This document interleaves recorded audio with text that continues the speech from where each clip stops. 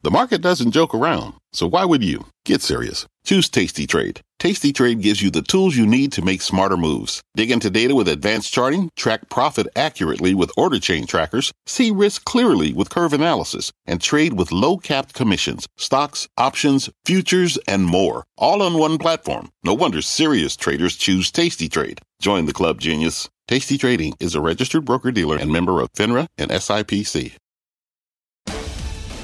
Right now on Fast, a ride for the ages. The major averages slumped big time at the open before staging a rip-roaring rally. The Dow surging 1,500 points from its lows to the highs of the session. Was today's move just a short covering bear bounce or something more? Plus Netflix and a short chill. The streamer taking the wraps off the pricing model for its ad-supported service. The Street giving the move a big thumbs up. Did Netflix just win the latest round of the streaming wars? And later, is now the time to bank on strong bank earnings? Can energy stocks keep pumping profits? And one of our traders ringing the register on a winning move in Tesla. He'll explain this in options action. I'm Melissa Lee. This is Fast Money live from the NASDAQ market site. On the desk tonight, Tim Seymour, Courtney Garcia, Dan Nathan, and Guy Adami. We start off with a great market rebound. Stocks bouncing back from steep losses early in the day to close sharply higher. The S&P finishing up 2.6% after briefly dropping below the 3,500 mark. It posted its biggest single-day swing since March of 2020. The Dow rebounding nearly 1,400 points from low to close. And the NASDAQ erased a more than 3% loss to finish the day with more than a 2% gain. The moves coming despite a hotter than expected inflation report. The latest CPI data showing consumer prices rose 0.4% from August to September in spite of a drop in energy prices. So is today's market action a sign that investors hope that this time inflation has truly peaked? Or did we get to a point on the S&P 500, because the low is 3491, where a lot of this was just technical, Tim? So bad. Remember we did this yesterday? Bad news is bad news. We did all this silliness. It was so bad it was good. But it was so bad because we were down 8% from last Thursday to those intraday lows before rallying 5.1% in 383 minutes today, which is extraordinary. And look, I'm going to tell you that I think nothing really changed today. And in fact, I know we're going to have an inflation conversation with Bill Simon. I just think we have a case here where when you looked at that core and you looked at the fact that we're now in an economy where actually reopening pressure, not an issue. Supply chain, not an issue. And inflation is moving higher. To expect that this was the peak, it would be silly. And either way, the Fed isn't going to respond to this. I would point out we've got two CPI numbers between now and the December meeting. That's the meeting that's more in play. 75 bips in November is a sure thing, and you can see that in the terminal rate in Fed funds. And the odds of 75 basis points in December has gotten a little bit higher today, Courtney, on the back of this report. Yeah, that's exactly right. And I think you have to pair what you saw today with yesterday, and markets are actually pretty muted after we got those PPI numbers. And now, again, with this reversal after CPI, I think at this point it's expected that the Fed is going to continue doing what they're doing through the end of the year.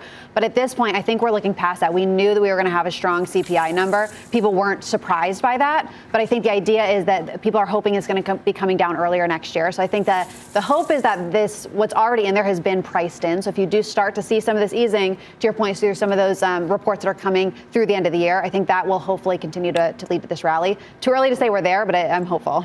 It's not too early to say. I mean, listen, we are not there. I mean, this was technical. There's nothing fundamental here. When you think about all the tension that exists, when you have the sort of market that we had, the sort of sentiment that we had by market participants, the stuff that's going on in the UK that a lot of U.S. stock market investors don't really understand, me included. Okay, so I don't mean to condescend anybody here. There's just a lot of things going on that we just can't have our arms around totally. So you had really bearish sentiment. You had this data that was kind of expected, right? So let's be frank. None of us thought it was going to be much cooler than expected, right? And give the Fed reason to pause over the next, few weeks as we go into that meeting. So again, to me, nothing fundamental, definitely technical. I think the higher this were to rally, and we have to go back to last week, Monday, Tuesday, we had a 5% rally. Today we had a 5% rally off of the lows from lower levels here. I would love to see this thing keep going. I would love to see maybe bank earnings not as bad as expected, get into some of the tech earnings in the next week or two, maybe because estimates have come down, continue to rally. We will get nowhere near nowhere near the August highs, people. I'm just telling you, like, that's just my take. I know I sound very confident about that. You sound hoarse, actually. Well, I do. I do. Like, so but my point is like the higher it goes, the more bearish I would get on the markets right here. And I know that we all have reasons to be incrementally less confident that the Fed's going to continue to raise after the November 2nd meeting. But to me, the higher we go near term, the lower we go when we finally take out these lows again in the near future. Yeah, 3,500 guy felt like the level at which people were like, I'm covering my shorts. And we were offsides here going in. In retrospect, yeah, there are a lot of words in the English language, Mel. I think you would agree with that. Obviously, I'm not familiar with nearly enough of them. And obviously, there are obviously some words you can't say on cable TV, which I'm obviously cognizant of. But I guarantee this coming word I have never uttered in the 16 years of Fast Money. That's tarnation. And talk about it, too. I had so many people saying, what in tarnation happened today, which I found fascinating, people using that word. And I would submit, and we talked about this a couple weeks ago, when the VIX got up to 34-ish, we talked about the negative gamma involved, the fact that the market was down a few hundred points, subsequently higher, people chasing their tail. And I think that's exactly what you saw today. And I'll say this again, and I guarantee I will be getting added. The move down to me made 100% sense. The move higher was panic. And that panic can last a couple more trading sessions. But to Tim's earlier point, nothing changed except the price action. The same problems we had 24 hours ago we have today. As a matter of fact, I would submit, given those CPI numbers, a little bit worse.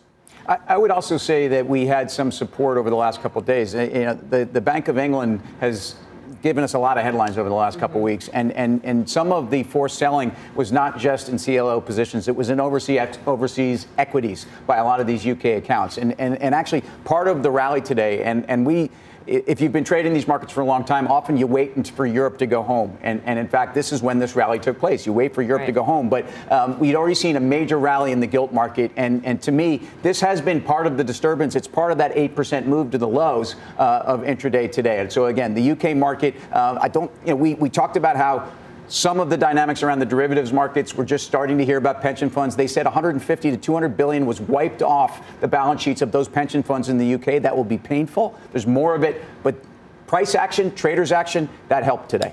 You almost wish, though, that this rally didn't happen on the precipice of earnings season. I mean, the setup just got a little bit more difficult for an earnings season in which the guidance is going to be so scrutinized and people aren't really expecting much from it.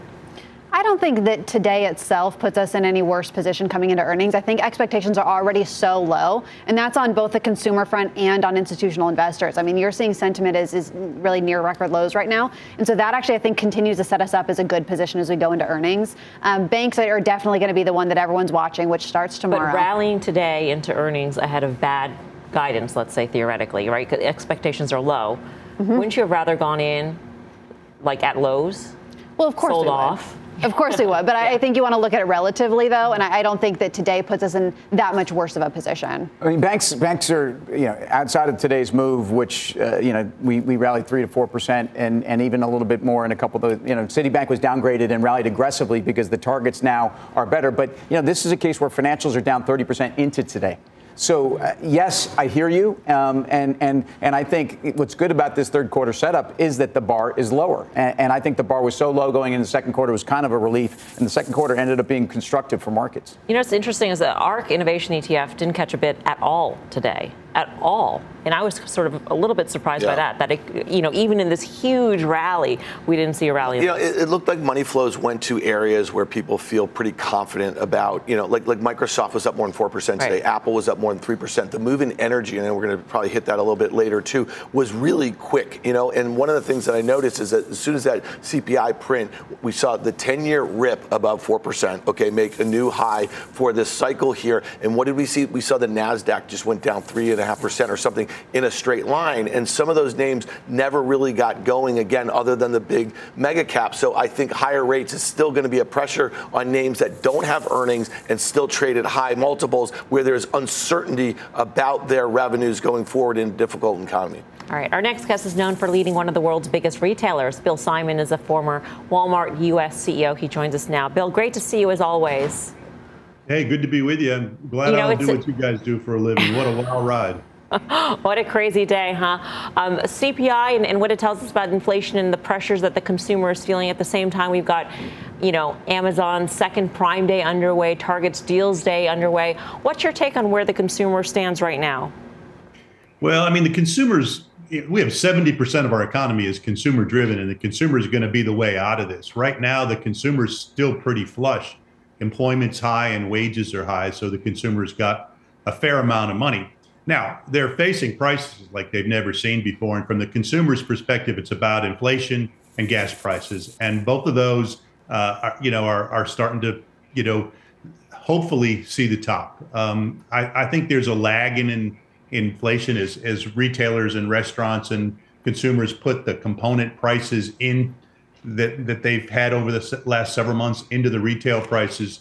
I think we're seeing the lag effect of that. And so hopefully we're at the top of it now, and we'll start to see it coming down. How do you think about, Bill, a consumer that is still flush with cash, still going to spend money, but presented with a lot of deals, and a lot of deals driven by a desire by the retailers to get rid of inventory? So those are sales with lower margins, presumably. So they might spend, but will the retailers actually see a benefit? They won't. I think the retailers have a dilemma, right? They're good inventory. There's consumers that are flush with cash, and they're willing to spend on good inventory, and they don't want to buy bad inventory at any price. And the things that are on deal isn't the good inventory. It's typically the things that they're oversold in. Now, some of the Prime Day 2 deals were pretty good, but basically from what I'm seeing and hearing, that it's been kind of a meh. There's not a lot of activity and action on it. Same with the the counterbalance from Target and from Walmart. So it's really hard to say. I think the holidays are going to be good because the consumer has cash, but they're going to be very, very picky and going to be buying on deal. They're going to buy on deal, but buy the frontline merchandise on deal, which is going to be painful for retailers.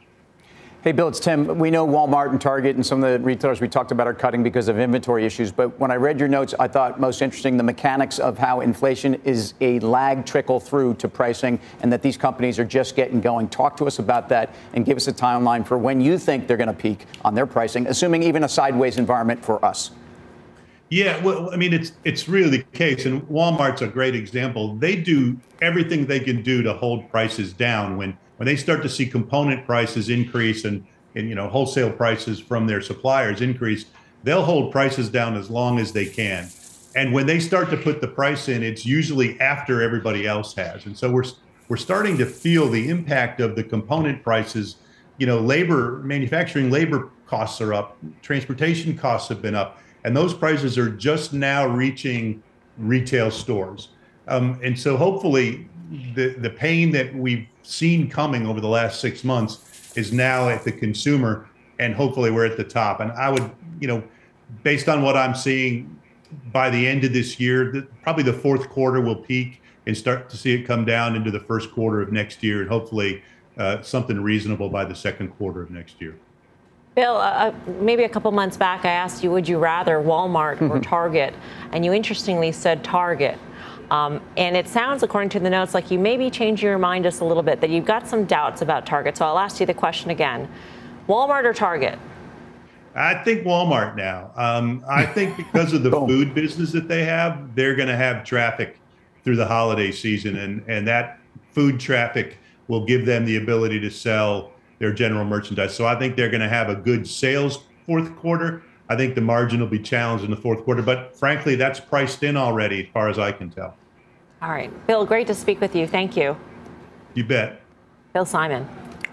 Well, consumer credit is just going through the roof. We're at all-time highs here, right? And we're doing that at a time where interest rates have gone up precipitously. We know the savings rate's going down. We know the cost to kind of finance existing debt is going up dramatically. We know food costs are higher. Gas at the pump is higher. I mean, the list goes on and on. So I challenge the fact that the consumer, the U.S. consumer right now, is so strong. And when you think about it, if the Fed is really going to nail this landing, they need unemployment to go up. And what is that going to do to this consumer that is already binging on credit at a time where interest rates but they have a job. I totally agree with you on that. But for now is what Dan's point is. But we've seen wage inflation too. And again, look at the year-over-year wage numbers. I mean, those are a big part of the inputs on the inflation side. Look, I just think it's more of delaying the inevitable. I do think that unemployment's going to go higher. I do think that the consumer you want to buy stocks right now in the retail space or consumer-oriented based on a strong consumer. That's really backward. Just some discretionary scares me. Look what they've done to Nike. Right. Look what they're trying to do to Lulu. But for Walmart, and today we had Walgreens out there who I think has been punished going into this. I think this is where you are seeing the consumer trade down. And if you have a job, you're paying your bills. You may not be shopping in the same places, but you are, and you may be trading down. But again, I don't think you're buying the high multiple discretionary to me, but I think there's plenty of places that the consumer's alive. And that's exactly what Walmart said before, that the consumer's trading down. They're getting more higher income households shopping at Walmart. Guy, so would you rather? We asked Bill Simon. He switched.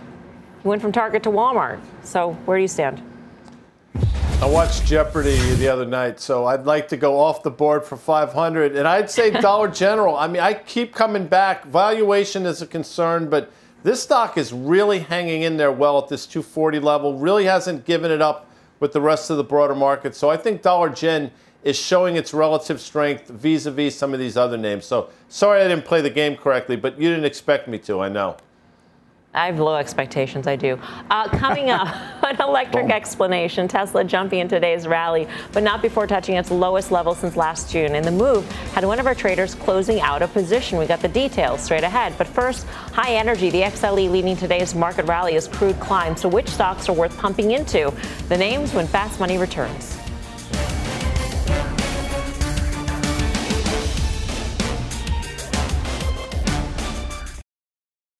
What's on the horizon for financial markets?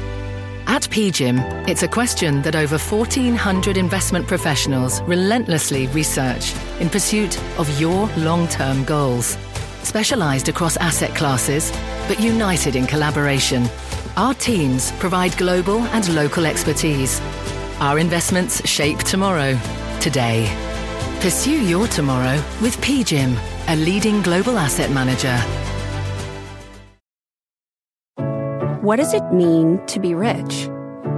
Maybe it's less about reaching a magic number and more about discovering the magic in life. At Edward Jones, our dedicated financial advisors are the people you can count on for financial strategies that help support a life you love. Because the key to being rich is knowing what counts. Learn more about our comprehensive approach to planning at edwardjones.com/findyourrich. Edward Jones, member SIPC. Welcome back to Fast Money. Energy, one of the best performing sectors in today's market, surging more than 4%. Halliburton, Devon Energy, Williams companies leading the gains. The stocks outpacing gains on crude oil and gasoline, though nat gas did post a 4% gain. Tim, what'd you make of this spurt higher? We've had all kinds of macros, so I won't talk about OPEC Plus and the dynamics that I think exist that continue to put upward pressure on oil prices. But if you're an oil services company, the dynamics that are also around administrative decisions or policy decisions about what people can and cannot do in terms of drilling, people need to do more drilling, and they're going to do more drilling. But the oil drillers are run so differently than they were. And I go back to Schlumberger is a technology company, and they are free cash flow generative. They're nowhere near the earnings power they had in 2015. And that's, as a shareholder, that's what I want to get to. And I think you're starting to see that move of free cash flow. Yeah, Court? Yeah, I think energy has been the space really that's been everyone's safe haven this year relatively, and I do think that's going to likely continue to be the case because I think all those fundamentals haven't changed here. There's still supply-demand constraints. A lot of these companies, I mean, you can have energy or oil anywhere from like $30 to $50 a barrel depending on the company, and they're still going to be profitable. And if energy prices are going up, like we're seeing now, it's only going to benefit to them to the positive. So I think you want to definitely continue to be in the sector. Yeah. Guy, what'd you make of this move here? Makes sense. You know, Tim's talked about this. The best thing counterintuitively that's happened in the energy world or space is basically the policies of the Biden administration. And ESG was probably, in retrospect, the kick in the rear end that a lot of these companies needed. Because as we've said countless times, they're now run better than they've ever been. And they're better capitalized, and their balance sheets are better than they've ever been. They were forced to make those moves. Right now, as we speak, ConocoPhillips, all-time high. ExxonMobil within a whisper. Chevron, a little bit off an all-time high. But those three names very quietly continuing to grind higher. And if crude were just to sort of go sideways for the foreseeable future, these stocks should continue to rally. So I still like the space. All right. There is a lot more Fast Money to come. Here's what's coming up next. A Tesla two-step.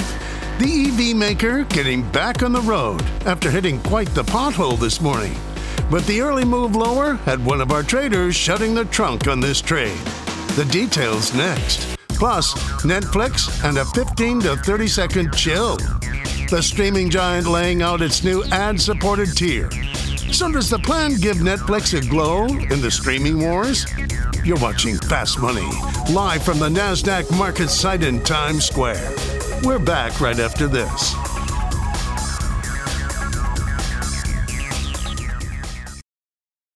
This podcast is supported by FedEx. Dear small and medium businesses, no one wants happy customers more than you do. So you need a business partner just like you. Like FedEx, who understands your passion for serving your customers because they have the same commitment towards you. That's why FedEx offers you picture proof of delivery, packageless and paperless returns, as well as weekend home delivery to 98% of the U.S. on Saturday and 50% on Sunday. See the FedEx service guide for delivery information. What's more, FedEx Ground is faster to more locations than UPS Ground. Trust FedEx for timely deliveries. See what FedEx can do for your business. Absolutely, positively FedEx. Welcome back to Fast Money. Tesla revving up at the close, but it was a rough start to the day with the stock hitting its lowest level since June of 2021. Interestingly, the last time Tesla traded at 206, its intraday low, 5 months later, it more than doubled. Of course, back then, shares were trending higher. Not quite the case right now. So, Dan, you tweeted earlier today that you close out a bearish position. So walk us through the trade. I just tweeted it because, listen, I've been pretty adamant about the whole story, a little bit about the story. And listen, I've been wrong like everyone. If you look at this chart, you look at these moves and you talk about the way it's been trading, you can be right on the upside to a great degree and you can be right on the downside to a great degree. I think things are just getting started. That being said, it made a match low. That was my target to the downside when the stock was trading around 300 in the summer. And so I got there. And again, we talk about it on the show all the time. When you are trying to press shorts at relative lows, it's just not a great sort of setup here because you get these sort of snapbacks. So to me, I'm out of this position here. I don't like this story. I probably like it less now at these levels, but I'm not willing to be there on the short side. I think they're going to report early in the cycle. I just can't think it's going to be good. When you think about their dependence on China from a manufacturing standpoint, from a demand standpoint, the dollar, what's going on in Europe, the German, the list goes on and on and on. I don't like it. I'm going to wait for an opportunity for it to bounce, though. Guy, however you feel about Tesla, and clearly there's a lot that Dan doesn't like about Tesla, first and foremost probably Elon Musk. Tesla has been a great trading vehicle. No doubt about it. I think we've done a decent, listen, as you know, I'm wrong a lot. This one, I think we've collectively done a decent job. And we've said for a while, especially when the Twitter news broke, the real trade was to be out of Tesla. And if you had the temerity, another great T word, by the way, this stock was a great one to short. And it traded down, went at its trough today, new 52-week low. Stock was down 50% from the November all-time high. That's a pretty remarkable move that nobody seems to want to admit to or realize. So here we are. I think you can get a bounce off these levels, but you're going to reload again to the downside because I don't think the worst is over. All right. Well, one options trader is much more bullish, making a big bet on Tesla rallying over the next year. Mike Coe is here with the action. Mike. Yeah, Tesla always the busiest single stock option, or at least it is on most days. It was today. In the first place over Apple, trading more than 1 million contracts above what Apple did actually. There was a lot of weekly activity on the volatility that we're seeing this week, but the trade that caught my eye was a purchase of the January 2024 350-360 call spread. I saw a print of over 30,000 of those trading for 147.5, and ultimately over 37,000 of them ended up trading by the end of the day. So that's a more than $5 million premium outlay that Tesla could regain its April highs, which is 365 or slightly above. But to Dan's point, I think one of the things that we might be looking for in the next set of 13Fs is to see whether a big shareholder sold their position and replaced it with this. That would be a way to essentially recapture some of their losses if it bounces without taking any more risk to the downside. Yeah, good point there, Mike. Thank you, Mike Coe. For more options action, be sure to tune into the full show. That is tomorrow, 5:30 p.m. Eastern Time. Coming up, not so chill anymore. Netflix adding a new ad-supported tier, and that comes with commercials. But will the move give the company a leg up in the streaming wars? We got the details next, plus big banks on deck to report results tomorrow. So how will the financials fare? We're digging into that space when Fast Money returns.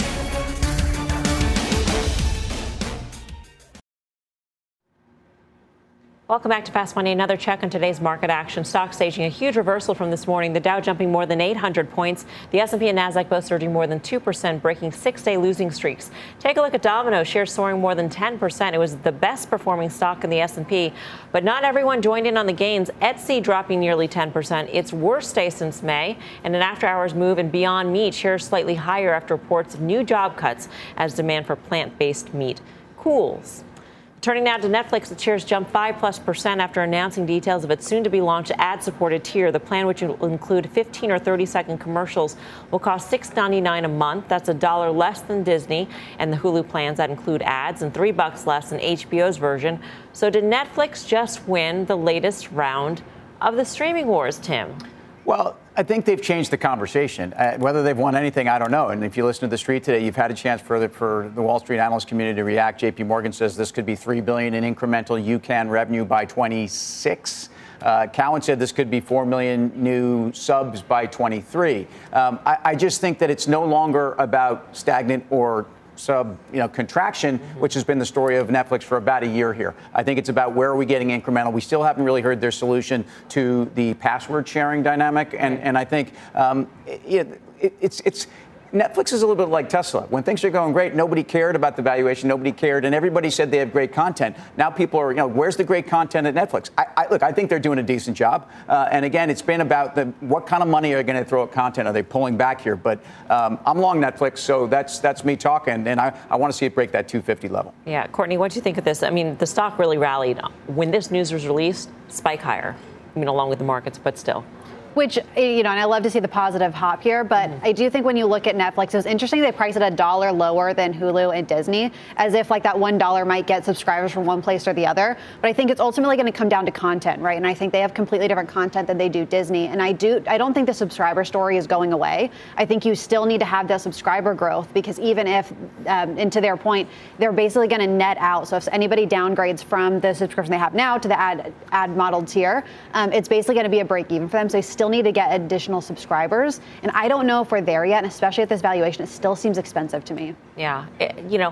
I was trying to think about that and whether or not, this would be cannibalizing and ultimately not necessarily a good thing for Netflix. But some of those people might have actually just canceled, period, Guy, and are actually trading down instead of churning out. It's interesting. That would require me to know how to cancel, which clearly I'm not one of those people. Listen, but is it in the stock? And I would submit that Netflix, wait for it, Mel, put the tourniquet on this spring after that steep decline, and they've figured things out. And I understand what Courtney's saying, but for the first time in a long time, you can actually make a pretty cogent argument for Netflix on valuation, even with the rally we've seen over the last couple months. And in terms of Tim's comment about content, I'll tell you, All Quiet on the Western Front's coming out, and that looks amazing. I'll be tuning in for that one, Melms. Surprised you're not watching that on your Sony Betamax or your VHS recorder. Or the original. You mean well, this it's is funny you say that. A remake of the original? Yeah. Is this it's a remake? Yes. Why do they have to remake all the original movies that are good? I don't get that. Can't they come up with new stuff? Anyway. I just said this. We've been talking about the relative strength in this stock versus the NASDAQ over the course of the last few months, and there was a couple massive gaps going back to January and then again, in April. And, listen, I'm with Tim. I mean, I really like this story. I like the relative strength. I kind of feel like we're in a market where there's like one more gap lower. You know what I mean? Like one more. They got this good news there. That being said, if they are able to have this news out, articulate how this new, if they're able to capture this and it drops straight into margin, and they were able to guide decently for the quarter, to your point, it's filling in that gap. I don't own the stock. You might get that. I mean, they buckle up. They announce on Tuesday. Yeah. So, I mean, this is not for the faint of heart when they announce, and it. I'm just saying, if it were to gap down 20%, the implied move in the options market would probably be 15 or 20%. Yeah. If it does go back towards those lows from the spring, I do think it's a buy there. Coming up, get ready for Financial Friday. Big banks gearing up to report results. RBC's Gerard Cassidy will join us next to break down what is in store for this group. And throughout Hispanic Heritage Month, we're celebrating your teammates and contributors. Here's the CEO of Restaurant Brands. I think the story of the Cuban immigrant is not well known. It's a pretty compelling story of difficulties, challenges, leaving everything behind, not for economic reasons, but for political reasons. For example, my mom came as a 14-year-old. She had to leave everything behind, became a very successful educator. Later in life, became a PhD and taught in universities. And like that, there are many other examples of very successful Cuban immigrants. And so I think the story is one of difficulty and challenges that were overcome because of perseverance, because of grit, because of optimism, and because of a tremendous work ethic.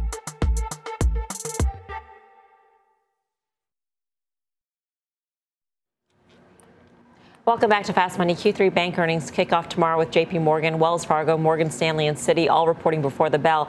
Banks trading higher ahead of the reports, though many stocks still near their lows of the year. For more on what to expect from the sector, let's get to Gerard Cassidy, head of U.S. Bank Equity Strategy at RBC. Gerard, great to have you with us. Thank you, Melissa. I feel like we've heard from a lot of the big bank CEOs talking about the consumer, talking about the economy. I'm wondering if you extrapolate anything from what they're saying in terms of what the banks will say in guidance. I think what we're going to see tomorrow are some very strong numbers in selected business lines. You just touched on it, Melissa, with the consumer. The consumer is in good shape. I think we're going to see that their deposit levels are still above the pre-pandemic levels. Consumer spending, we anticipate to hear double-digit year-over-year growth in the debit card transactions, along with credit cards. So that's one area that I think is we're going to see some strength. Gerard, you're in Mount Rushmore for analysts, not bank analysts, period. So my question is pretty simple. You watch these things. At its trough today, JP Morgan was trading about 1.4 times tangible book. We haven't seen levels like that in a while. What's the right level for the premier name in the space? I think what we're going to see over the next 6 to 12 months, once the Fed gets to the terminal rate, based on history, when you look at what the banks did, you saw them come back very strongly. And on a price to tangible book basis, Guy, I would say it's 2 times. So that's really where we should be targeting over the next 12 to 18 months. Hey, Gerard, it's Tim. So Wells Fargo really never made Mount Rushmore. At least they're not in the Mount Rushmore of money center banks because of some of their missteps and some of the improprieties. But yet this is the bank that has outperformed everyone and seems to have more earnings power. Can you talk about the potential to that one? It's interesting with Wells because, as you know, they still have the cease and desist order and they also have the asset cap. So the stock has performed well because they're very focused on reducing expenses as well as their asset sensitivity. They also have the best deposit mix of all the big banks. And for the first time in 15 years, investors need to focus on the deposit mix, and Wells has got one of the best out there. So I think the reason that is doing better is because people know the margins are going to be very wide when they announce tomorrow and for the fourth quarter as well. Apparently, you have to pay attention also to what banks pay on those deposits, Gerard, and you make that differentiation when you take a look at some of the regionals versus the larger banks that may have to pass on the higher interest rates to wealthier consumers versus some of the regionals. Melissa, you're absolutely right. And even more challenging is the institutional deposits that Bank of New York and State Street have, as well as the corporate deposits. We really want to own banks that have what I call grandma and grandpa deposit accounts. And then also, how about the checking accounts? We all have our checks deposited into our checking accounts, pay our monthly bills, and the banks are not going to pay interest on those deposits. So those are the banks you want to own, and they are the regionals, as you pointed out. Gerard, great to see you. Thank you. You're welcome, Melissa. Thank you. Gerard Cassidy of RBC. Courtney, where are you in the financials? I've been optimistic on the financials here. I think there is so much pessimism and the valuations have become so much lower. And I would not be surprised to see some expectations above, some surprises to the positive here. So I'm actually looking forward to tomorrow. We'll see what we see, but I'm pretty optimistic here. I'm also looking forward to tomorrow. I mean, one thing that's really interesting when you look at because of the banks or for other reasons. Well, no, because of the banks.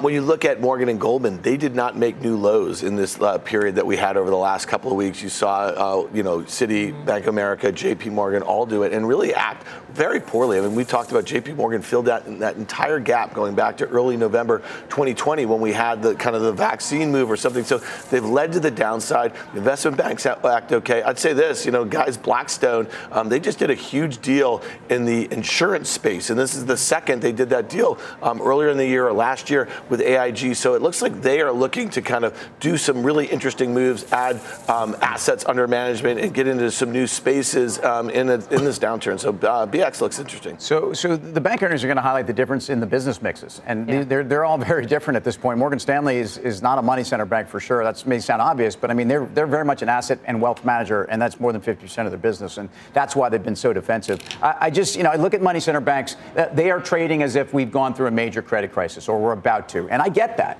And I think there's a loan portfolio that some of these have to worry about. They're certainly not going to see that income, but net interest income for banks right now, we haven't had this moment in such a long time, and they aren't paying interest anywhere near where Fed funds are, and so the spread right now is as good as I think it's going to get, and it's not going away right away.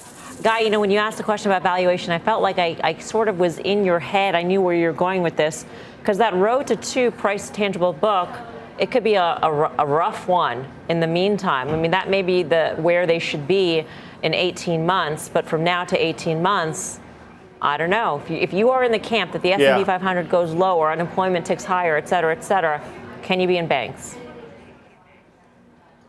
You can. That's the rub. I think some of these banks have discounted so much. I don't want to give away a later trade for so bad it's good, so I won't. But I think Goldman Sachs, JP Morgan at what I consider a trough valuation at current levels makes sense. I will tell you, I think Goldman Sachs quarter is going to be ridiculous in a good way. I mean, they proved themselves last quarter with their trading. They're going to do it again. Whether or not the market rewards them, it remains to be seen. But I think Goldman's going to knock the cover off the ball. Must be scary being in his head, by the way. I mean, what's it feel? Dark. Yeah, it's a lot of room. Led Zeppelin, a lot of T-words. Soundtrack of that. T-words floating around. All right. Do not forget to tune in to Closing Bell tomorrow, 3 p.m. Eastern, for a First on CNBC interview with the Wells Fargo CFO, Mike Santomassimo. Coming up, not a single, not a double, but a trader triple play. We are diving into 3 big movers from today's session. We had those names. What had those names moving next? Fast Money's back into.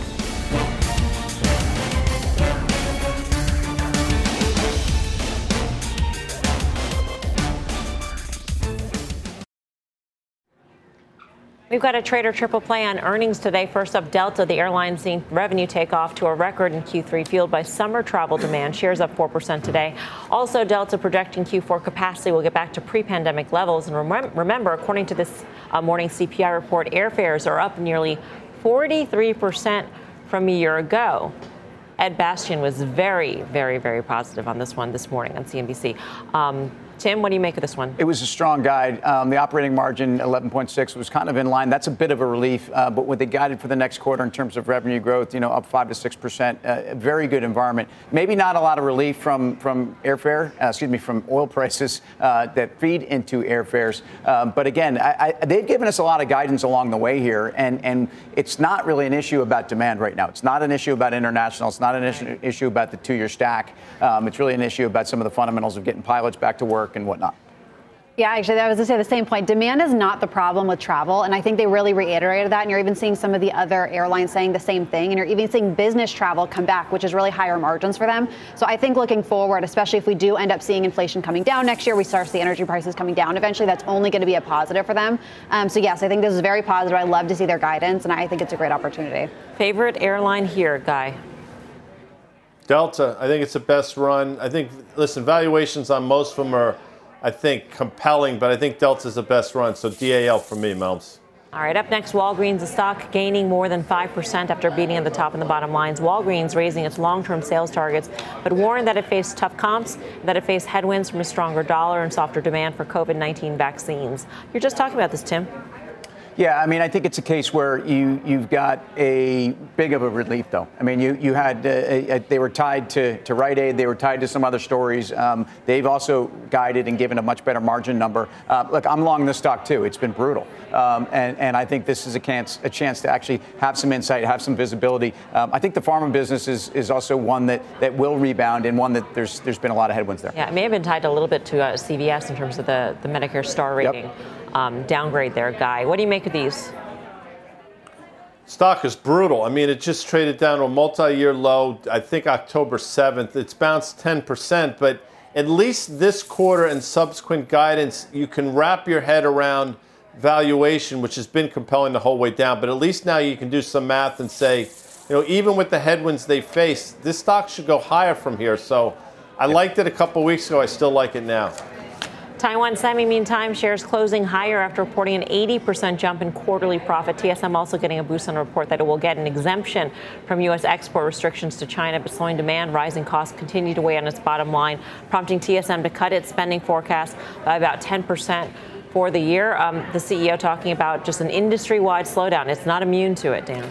Yeah, and again, we know this. We've been talking about this. We've seen the pre-announcements again and again by a lot of these companies. I'll just say this is a sector that Tim has really articulated the relative underperformance to many of its large cap NASDAQ peers to the markets. This is one you're going to want to start averaging into in the not so distant future, because if you look at the SMH, the ETF that tracks the Philadelphia Semiconductor, that pre-pandemic high was about 150. Now that looks like a long ways away, but a couple more disappointing reports from some of the major components in here, you're going to get the stock or the ETF in this case coming in your direction. So SMH is one that I start averaging into in the not so distant future. Taiwan Semi and NVIDIA make up 20% of this ETF. Ambassador. Yes. And I hearken back to your old nickname. Taiwan Semi. Because are you worried at all that there may be a political sort of cross current that could affect Taiwan and that Taiwan Semi, and that maybe it will trade at a discount to its peers in the sector simply because of that particular cross current? I think it's endured that over the last 3 weeks, and Yeah. the headlines in terms of the U.S.-China chip restrictions. But I'll say this about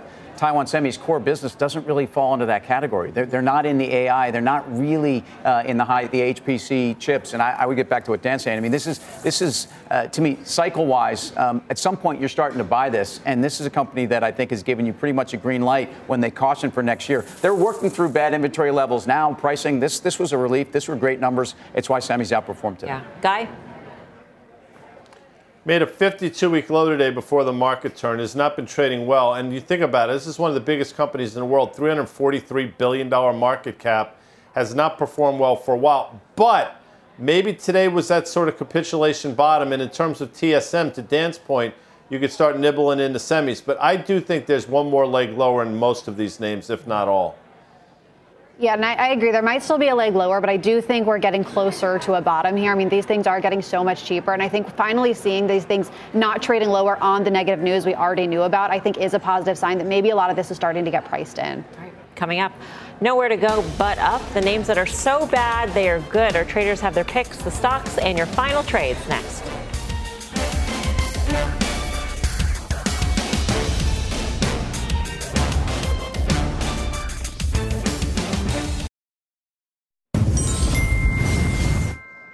Welcome back to Fast Money. Last night, the chart master was here, and so we played So Bad It's Blank. Carter gave us a few names, looked good after recent sellouts. We figured, let's ask the rest of the game to name what they think is so bad that it's good. So, Tim, we'll start off with you. I think it's Applied Materials, and we just started to get into that with Taiwan Semi. The export ban is certainly going to have an impact. They pre-announced their October quarter, about a week ago, and that was part of a 25% move down over the course of 5 or 6 days. I don't think they're that affected by it. And again, a lot of this is at least offset in the short term in terms of supply disruption and dynamics that I think have gotten a lot better for AMAT. So if you look at them, I think we've seen a lot of downgrades. And again, they have been tied to the cyclicality of the chip sector, even though there is a CapEx cycle that I think people should be pretty excited about. So like AMAT.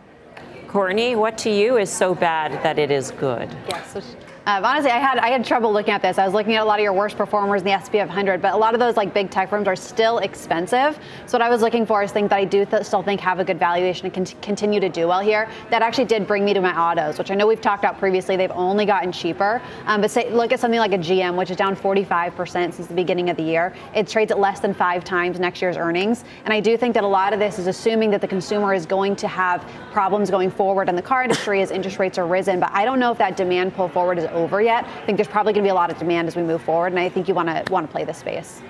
Dan, so bad it's good. Yeah, mine would be Shopify. Here's a company that has a quarter of its market cap in cash. It's down 86% on the year. This reminds me so much of 2002, of some of these companies that were really disruptive, very innovative, overshot to the upside on a valuation basis here. They swung to a loss on a GAAP basis this year, but I think estimates are down low enough here in around this $25, $26 level. Expected to grow revenues 20% plus a year for the next few years here. So again, I like this this one. I think in all of these names, stocks that are down 86%, they can still go down a lot more. I think you start averaging into a name like Shopify here. All right. So, Guy, do you understand? I was worried about this game in relation to you and you understanding the rules of it, the context, the premise. So bad, the chart looks really bad, but it may be a great opportunity. So bad really it's good. Slowed it down for him. Yeah. So, what would you pick? Gentle. And the rest of the gang helped me. I was going to say my haircut. Yeah, I was going to say because that haircut is pretty damn bad, but what makes it so good. But I'm going to say Citi, letter C, which I teased earlier in the show. Today it traded at $40. Tangible book last quarter was $80. Even I can do that math. Trading at 50% of tangible book is just dumb. So I think Citi, letter C, into earnings so bad, Melms, it's good. All right. Well played, all of you. You followed the rules. Proud of you. Guy, we're going to start with final trades here. And we're going to start with you, so I'll give you 5 seconds. Okay, Thanks. Ready? Final trades. To gather my thoughts. Look at Marathon Petroleum, MPC, off to the races. Tim? Delta Airlines, we just talked about it. If you looked at that CPI number, airfares are up 42% year over year, and yet airline stocks are down 35%. Great guide for the fourth quarter. After a good performance in the third quarter, Delta's cheap. Courtney? Take a look at CVS here. I know we were talking a little earlier about Walgreens, but I do think some of that pharmaceutical healthcare space is attractive. I think there's a larger, more diversified place to look.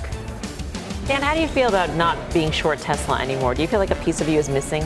Not really, because I'm going to just still bring the fire emoji on the whole situation here. I think it's just a big flaming mess, but we'll see about that as we get to their earnings. SMH, here's one that, again, we talked about this a little bit. I think you have to start thinking about what's on your buy list and how do you get into that buy list. It's not a point in time. You're going to have to average it on these things. This ETF was trading 167 this morning, closed at 181, and that low was 150 from March of 2020. So I think you start averaging into this one very soon. All right. Thanks for watching Fast. I'll see you back here tomorrow at 5 for more Fast. Meantime, don't go anywhere. Mad Money with Jim Cramer starts right now. This podcast is supported by FedEx. Dear small and medium businesses, no one wants happy customers more than you do. So you need a business partner just like you. Like FedEx, who understands your passion for serving your customers because they have the same commitment towards you. That's why FedEx offers you picture proof of delivery, packageless and paperless returns, as well as weekend home delivery to 98% of the U.S. on Saturday and 50% on Sunday. See the FedEx service guide for delivery information. What's more, FedEx Ground is faster to more locations than UPS Ground. Trust FedEx for timely deliveries. See what FedEx can do for your business. Absolutely, positively FedEx.